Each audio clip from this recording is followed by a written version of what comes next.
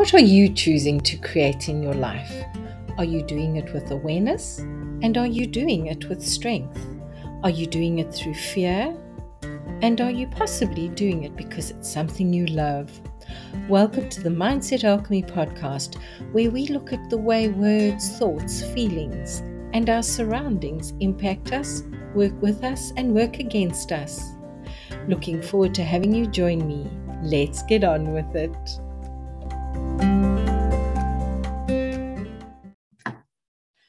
Well, hello there. And today I am privileged to have you join me as we talk to the awesome, amazing, and incredible Leslie Morrissey. Leslie, thank you so much for taking time out of your schedule to come and talk to us and share with the audience. How are you? I'm brilliant. How are you? Well, I'm much better now that my tech issues are settled. Thank you very much. Leslie, I love chatting with you, and I'm just warning everyone, we could go on for hours and we're not going to. Leslie, please share a bit about who you are, how you got where you're going, and what you do. Okay, not necessarily in that order, perhaps. No. Right, my name is Leslie Morrissey. I run a small marketing agency. I suppose you could call it a boutique agency. There's 3 of us. We all do different things. So it means we can do the bits that we really enjoy doing, and we don't have to do the bits that are less exciting to us particularly. So we all complement each other, which is brilliant. And we work virtually, and we've always worked virtually. So when lockdown came along, nothing changed for us, other than we lost a couple of very small clients who obviously were, having operational problems simply because of the situation. But yeah, our clients are widely varied. People say, do you have a niche? And the answer is not at all. We work with mostly small companies or entrepreneurs that are solopreneurs or speakers or trainers, or just people who have an idea and need help to do the things that, again, they don't like doing. And it is very much that way. It's not necessarily they can't do it. It's just they don't have the time or the urge, but they know it needs doing. So how did we get here? Well, it's been a long and tortuous journey. Isn't it often that way? It's not been tortuous, it's been interesting and fascinating. I'm quite old, so back in the 1980s, mid-1980s, I worked for Dubai Duty Free for 9 years. And working for Dubai Duty Free was like being dipped in the marketing pond, because the guy who ran it was a very, very good marketer. And whether you were a purchasing manager or a shop floor manager or whatever, you got marketing. You had to get marketing. I was eventually the HR manager, but and training manager prior to that, and a couple of other roles. But realistically, I got the job with Duty Free to work with a general manager because I could write. Because he knew that I published in the local newspapers and magazines. So he wanted somebody who could write good copy. And although my job wasn't directly in marketing, I always worked with marketing because I was within the organization, the writer, if you like. So quite often we got things that came from the newspaper. They'd come and one time they came and interviewed him, and they went away and wrote a load of stuff that wasn't accurate. And after that, he said, no, that's not going to happen. I want to see what you've written. Now, this is really unusual, because in journalism, generally you don't get to see what the journalist has written before it goes to press. But because in Dubai, they were Duty Free was part of the government organisation. It's part of the Department of Civil Aviation. So they had a lot of clout. So they put their foot down with a firm hand, as the saying goes. And I got to look at everything and rewrite it if necessary, so that it was accurate and said what we needed to say. which is quite unusual. But yeah, so that was where it started. And then I sort of always ran these two careers alongside each other. And when I came back to the UK, which is where I'm based now, in 1997, I set up the training and development company that I'd been working for in Dubai. I sort of set up a version of that here with the okay of the girl who originated that. It was called Attitudes, which will be right up your street. Yes, definitely.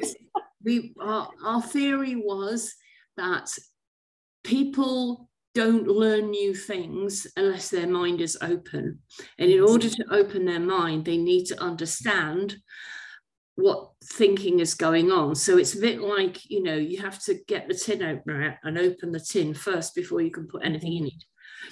So that's what our approach to management training and customer service and communication skills and all of that. So I used to do all of that training. Wow. And then, so I was doing that. Meanwhile, I was a member of the Institute of Management. So I went along to my local branch and I just happened to turn up at their AGM. I didn't realise that it was their AGM at that point, but there you go. And one of the committee was sort of discussing the year ahead, and somebody said, we need to improve the newsletter because it was currently a set of A4 photocopied sheets. That was it. And it was a new sheet in the real term of a new sheet. It was literally somebody typed it and printed it and photocopied it. That was it. So then there was maybe 2 or 3 pages. And this was the branch newsletter, not the main organisation. So I put my head above the parapet and said, I know how to do that. And they said, oh, wow, would you be willing to do it for us? And as I was just sort of getting my feet under the table and I hadn't really got the businesses running properly, I sort of said, yeah, okay, I'll have time to do that. So I did a newsletter for the Institute of Management branch, and it was an A5, I know, about 16-page newsletter, properly produced, laid out, and printed by a local printer. And they really liked that. Anyway, I got a phone call from the guy who was at that time chairman of the committee and said, I work for Ford Motor Company. Would you like to come and talk to me about newsletters? Because we need to do an in-house one. And as a result, this was the end of 1999, I started working with them to do an in-house newsletter every 6 weeks. And so I was doing about a day a week on site, finding out what was going on. It was very much what the company was doing, not what individual people were doing. And it sort of took off from there, but I didn't want to dilute the Attitudes brand into something that was nothing to do with training and development. Mm-hmm. So I started Inside News, and it's called Inside News because it was internal newsletters. And I did that for 3 years. So I ran these 2 companies alongside each other. And I ended up in 2005, Attitudes had then got 3 directors and 5 staff. But it wasn't, it sounds like, oh, wow. But actually, it wasn't successful because all the directors had different backgrounds. So I was from consumer side of things. Elaine was from banking, but training. And Tony was from further education with a management accounting background, which was weird because he was rubbish at keeping track of the numbers. And we all were pulling in slightly different directions. And it meant that we never settled and got this is what we're trying to do. These are the people we're trying to reach. Let's go get them. It was very much of, well, we could help these people with that and these people with this and those people with that. And we were all over the place. So the company it made just about enough to break even, but it didn't make enough to pay us a decent salary. And in 2005, I thought, I can't keep doing this because I was living on credit card money and I'm thinking, I don't want to be there. So I resigned. And I went back to the Inside News because that had been just sort of bubbling along, not doing very much and so on, while we were sort of doing all this other stuff. And I went networking. basically. I'd already joined eCademy, which was a British-based networking organisation, started in 1998. And I really worked hard at online networking. It was a bit like LinkedIn, but friendlier at that time, because LinkedIn at the time existed, but it was very sterile. It was a dating agency for employers and employees, basically. That's a wonderful description. Yes. So that's sort of how all that came together. And then I ended up that year, I ended up working with eCademy. So I ran their customer support and best practice teams. They didn't have a team. They had one lady who did it, and she wanted to step down. And I applied and met Penny Power, who was the one of the owners. Her and her husband owned it. And she asked me, she said, I've got a very young lad who's really keen, but I don't think he's got the knowledge to be able to do it. So I trained him. Then I got a couple of other people, and I ended up with about 4 or 5 people on a team, and I ran the team for them. So I got to know the background of social media really well. Mm-hmm. So yeah, it was all good. That is so awesome. I just, you know what, as you were talking, really struck me as how you allowed things to unfold. It's not like you forced anything, you just went with the flow. Is that an accurate summation of it? And yeah, I mean, yes, because obviously Inside News has evolved, because we don't do internal newsletters anymore, because when we stopped doing Fords, but we done a couple of others, but people don't do that kind of thing any longer. I mean, in those days, it was a hard copy. We used to print sort of 8,000 of these. It was sort of 5,500 people on the site, but a lot of them didn't have computers, because they were in the Fleet workshop. So they needed a hard copy. Also, it was really useful for them to send it out to like the Institute of Engineers and people like that, and other people that were interested, because the location for Ford was their research and design centre. So there was a lot of interesting stuff going on there, but we had to be very careful about what was published, that we weren't putting out anything that was still under wraps with new designs and things like that. So yeah, it was interesting. We used to be on site about a day a week, wandering around, sort of asking questions and translating engineers' explanation of what that was into a language that other engineers who weren't in that field could understand, let alone the layman.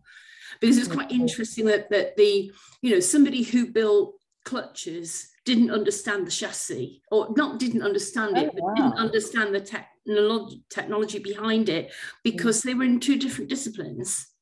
So we had to be able to create something that was that spoke a language everybody could understand without needing a degree, Yeah, it's a bit like trying to get cats in one place, I would say. Somebody the other day said to me, they asked me to do something, I said to me, and by the way, it's like herding cats. And I looked at them and I said, okay, we can do this. That is fascinating. So did you ask for help with the terminology? Did you just sit down and figure it out? How did you? I asked to talk to the engineer and ask stupid questions until I understood it, basically. Wow. Well, what they would consider to be stupid questions. But they come up with some technology term, and I go, so what is that? And they go, blah, blah, blah. And I go, no. How would you explain it to an idiot? Because at the moment, I don't have any engineering qualifications, and some of the people reading this won't, so you need to explain it to me in words of 1 syllable. And they were great. They were really good, and they would do that. That is very powerful. I remember when we first met, you were taking somebody's book. This is way off what we're discussing now, but you were taking somebody's handwritten book and rewriting it. How often does that happen for you? That's a sort of almost a separate bit of the business, and that's something I do because I love it. Back in 2006, I had and this is one of these woo-woo experiences. belonged to the Professional Speaking Association, and I think you have something similar in South Africa. But the one over here was based on the American version, which I think was where they all sort of stemmed off from. But I'd gone up to Peterborough, which is about an hour and a half's drive from here, to attend a meeting, a monthly monthly, I think it was monthly, they used to have their meeting, and they'd asked me if I would speak about website stuff because I knew a bit about that. And I'm sort of standing in the corridor outside the room with the other people because somebody managed to lock the door and we couldn't actually go into the meeting room. And there was only a small group of us. And I was talking to somebody, and the lady next to me said, "Did I hear you mention Dubai?" And I said, "Yeah, I used to live there." She said, "Oh, so did I." I went, "Oh, really? When were you there?" So she named an 8-year period. And I went, "Well, that's when I was there. What's your name?" She said, "Oh, my name's Jo Parfitt." And I said, "I know who you are." So she said, "What's your name?" I said, "Leslie Morrissey." She went, "No, it doesn't ring any bells." I went, "Oh, you would have known me as Leslie Kane." "Oh, yes, I know who you are as well." So then we had this conversation. We'd both written for the same magazines, but we'd never met in 8 years. It was really bizarre because Dubai's the expat community is quite tightly knit. So especially when you're writing for the same magazines, you would expect us to have met, and we just never did. And she did a lot of books, and so we got talking and we ended up friends. So she taught me a lot about editing books, and I took to it like a duck to water, and she was great. So she gave me some of her books, her clients' books to edit, and then I got some others of my own, and I sort of did that alongside doing the web copywriting and all that kind of thing. And now I do. I always say I aim to do 2 a year because it's quite time consuming, and I've done 3 in the last year, and I've got 2 more coming. So, well, 3 if you count. One was published November, 1st of December, I think it was last year. One was I did earlier this year, was published on the 17th of November, just gone. And the handwritten one, which the author's 92, so he doesn't have any technology in his house, not Wi-Fi, not a smartphone, nothing. So I literally had to and he writes extremely well. But we're now at the point where the book is now finished. It's 55,000 words. It's his life story, but it's really interesting. That's not a lot. It's about normal for a book, 50,000 words. And his children now have to read it and basically say, yeah, but they're a little bit, oh, we're not sure we want to do this, you know. So I'm just waiting to see what happens. I'm in touch with his daughter, so we'll see what happens as a result of that. And then I've got another lady who's been referred to me who wants to write her life story as a novel based on real events. So that's going to be interesting. And she doesn't want to write, she just wants to talk it out to me. And another lady who has a course that she wants to convert into a book to help people with what it is she teaches. So I suspect I'll be getting the course and taking the content of the modules and videos and things and turning them into chapters. So that'll be interesting too. Interesting and quite time consuming. How do you manage your days? Because you've got so many different things you're working with. It's like I'm going squeak here. Yeah, I do a to-do list. I have one of these. It's I love it. This is a little index card, and my theory is if it doesn't fit on the card, it isn't going to get done. That is a very good theory. For those of you on the podcast, it's really quite small with a paper clip holding it, not paper clip, a bulldog clip holding it together, a mini bulldog clip. I love that philosophy. It's a little tiny, it's about a 3x5 index card. It's small. But also I do put things into my diary, because if I don't have it in the diary. I tend to forget. Yes. So I block. So it's not just appointments, but like if I have work to do, like writing blogs for clients, they're already scheduled every month into the diary. So I know when I've got to put them together. And even for our own business, because I write 4 or 5 blogs, well, one a week basically for our for Inside News. So I do those in a batch at the beginning of the month.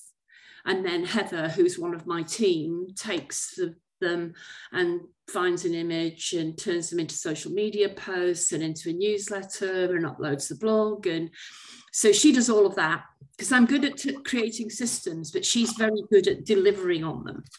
And that's her role in the team. And the other lady who works with me, Elle, she's a PR person. She's very good at content for social media, so she'll create content for Instagram and for Facebook and all those kind of things. So we all do our bit.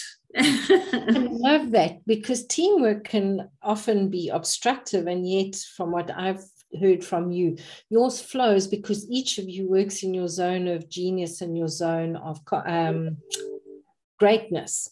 And then the rest gets given to the other one. That sounds amazing.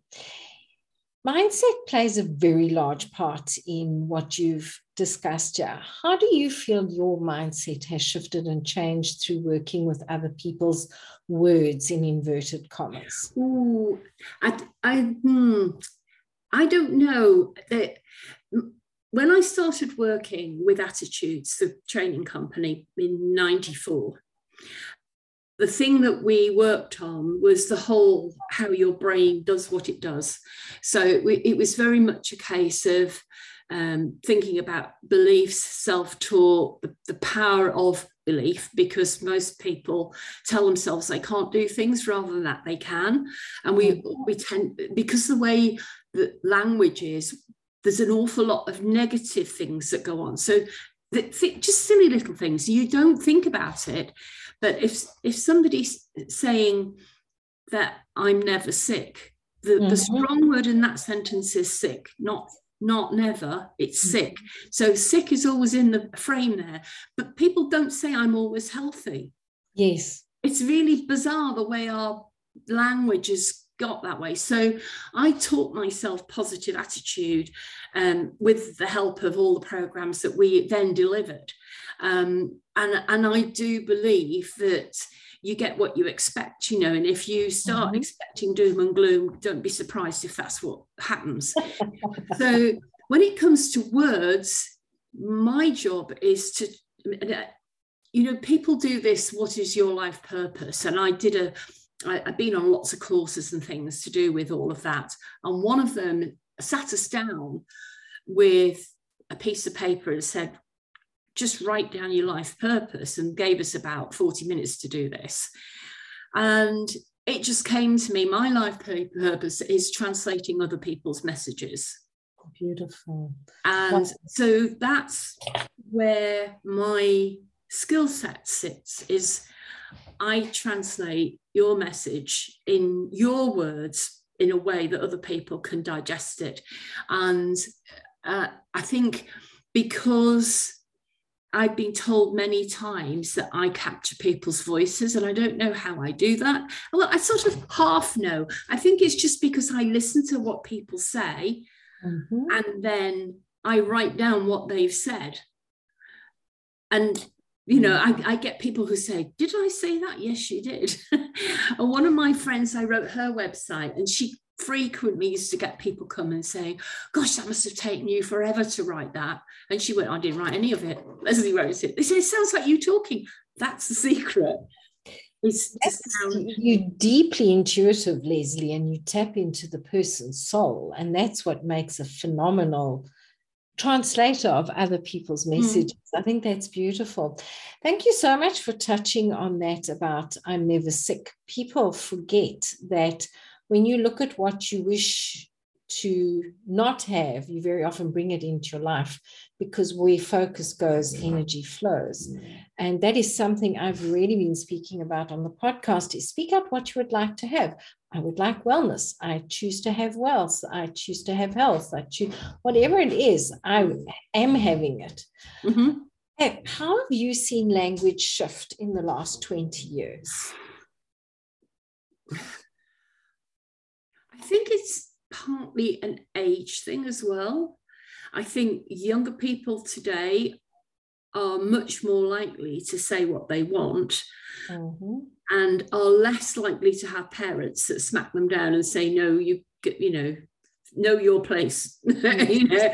Whereas I think the older generation, because if you were growing up in the 60s and 70s, there was an element of, it was going in the right direction, but it was still, don't get, aspirations beyond your status, Whereas now that's not a thing. So people's expectations, and, you hear older people saying, oh, I don't know, these young people, they're coming along and they want to be an influencer, whatever that is, and they think they can make money out of YouTube. Well, actually they can. And they do. Yeah, and they do if they know what they're doing, but not everybody does. So it's a myth that it's, an accident. I mean, people, it's like any other thing that you do, you just keep doing it until you get good at it. And that's how it's sort of, yeah, sometimes you get a lucky break, but that happens in every business, in every sort of part of life. Have you heard what Gary Player said? The more I practice, the more I perfect my skill, the luckier I become. Yes. And I've seen that. What you're describing to me is you set the intention and you draw towards yourself what is your next level of purpose, expansion. So I love the way you've put that. Yes. And while you were talking, I was just thinking a lot of our parents came out of the depression after the Second World War, and that definitely had an influence on life. It really did. What are you really passionate about in your work? Oh, simplicity, I think. Because I think you don't need 1,000 words to put over a straightforward message. I think the fewer words you can use, the better. I was taught, and I can't remember who told me this, but it's a long time ago, one idea per paragraph and one thought per sentence. And I found that's a really, really useful thing to keep in the back of my mind when I'm talking to people and about what they want to say. And you get some people who are really wordy. I'm working with a lady at the moment who has switched from being a VA to being a writer and researchers for blogs and things. And she writes good English, but she writes quite long, convoluted. Well, it's not necessarily convoluted, it's unnecessarily flowery in places. Yes. So I've told her this, and I said, this is what my father was told when he was a kid at school, writing long essays, and his teacher told him, you must learn to murder your children. And I believe George Bernard Shaw said that originally, but it's been in the back of my mind, because I used to do exactly that. I used to write these amazing descriptive pieces when I was a kid, and Dad would look at it and go, what's this about? And I go, well, it's a description. It's a hillside and a river and some nice folk, And he said, but why have you written it? And I hadn't got an answer. It was because I can. He said, no, there has to be a point. There has to be a point to people reading this. Otherwise, it's just words. It's just any words would do. Wow. And that I took to heart. So I think few words that get the message over that's what I've honed my talent to, if you like, over the years, is to say something as clearly and simply as possible. However, I am the apostrophe police as well. I do get on my sort of hobby horse about punctuation and spelling and grammar and stuff. It's the weirdest thing. I'll look at a thing, oh my goodness, I'm not so good with grammar, but I'll look at something and I'll pick up all the spelling mistakes and like, this doesn't make sense. How can we rephrase this sentence? My husband's one who will put 15 thoughts in one sentence, and you just read and read and read and read. And he's learned as well. If he would like me to read it, he puts it in some sentences. Yes, and you know, it's really weird because I think it's one of those things you have an aptitude for. So I can take a long piece and turn it into something that's much more focused. But I don't know really how I do it. It's just something I've always been able to do. So it's a gift. Let's just be grateful for your gift. It's a really awesome gift. I'm grateful for it too, because it's helped me on occasions. So thank you. Yes, and I think so because it's enabled me to do what I love. Yes. And people think, oh, you know, you do all this stuff, it takes you all day. No, it doesn't. I'm fairly organized. I don't work from, you know, dawn till midnight or anything. I work the hours I want to work. Sometimes when there's a big project going on, then I'll pull all the stops out and get up early and do, you know, start early and finish late. But most of the time, I don't do that because I want to have a life as well.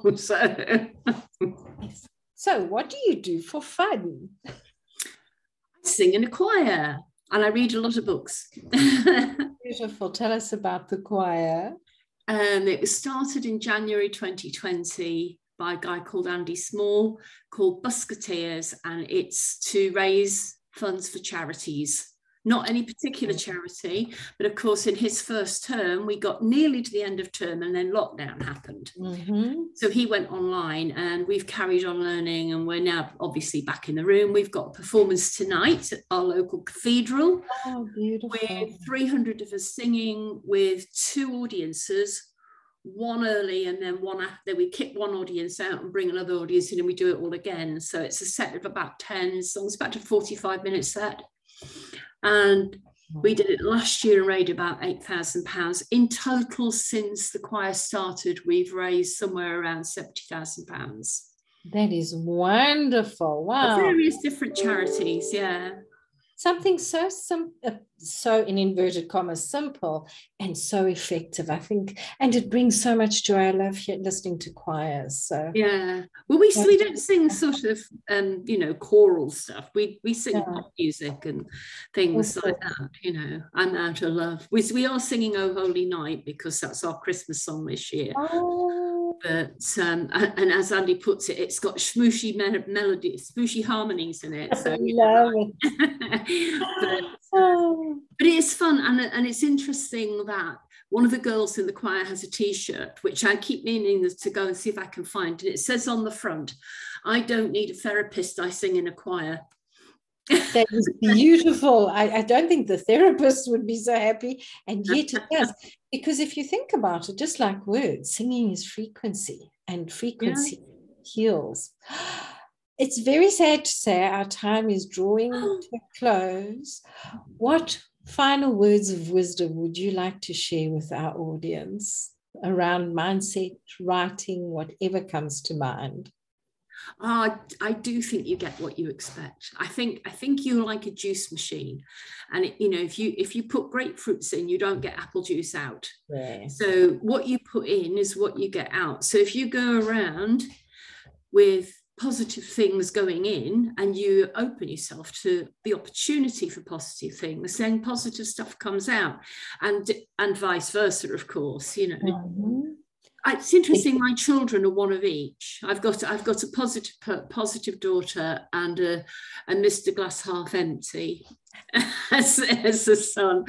And although I had a really good joke recently, and it was, you've heard that you know, an optimist sees the glass as half full, and a pessimist sees the glass as half empty, and an engineer sees that the glass is twice as big as it needs to be. That is amazing. And then you have somebody who practices mindset alchemy comes and says, "Oh, where's the jug so he can fill this up and have more?" Yeah. Oh, Leslie, it's been such a pleasure having you. People, I'm going to put Leslie's information below. So if you would like to speak to her about copywriting, social media, anything, please get hold of her. Leslie, thank you for coming forward. And it's been such a delight listening. I actually didn't remember that you'd been in Dubai, so that was lovely listening. And my son lives there now. Say again, My son now lives there because it was always home to him. So he went back there. Oh, that's amazing. Isn't life interesting how we all shift and change? We could start a whole new conversation. We're going to have to invite you back. People, have a wonderful and incredible rest of the day. Please remember to leave a 5-star rating on iTunes and Spotify. Like and share, and come and find us and chat some more. Bye-bye. Bye.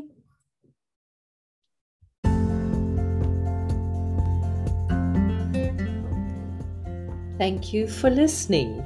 Come and find me on social media and share what you got out of this.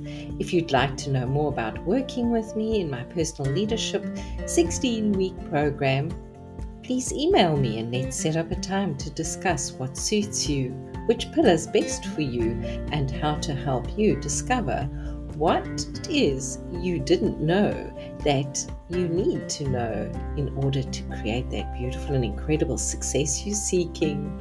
Have an awesome day. Bye-bye.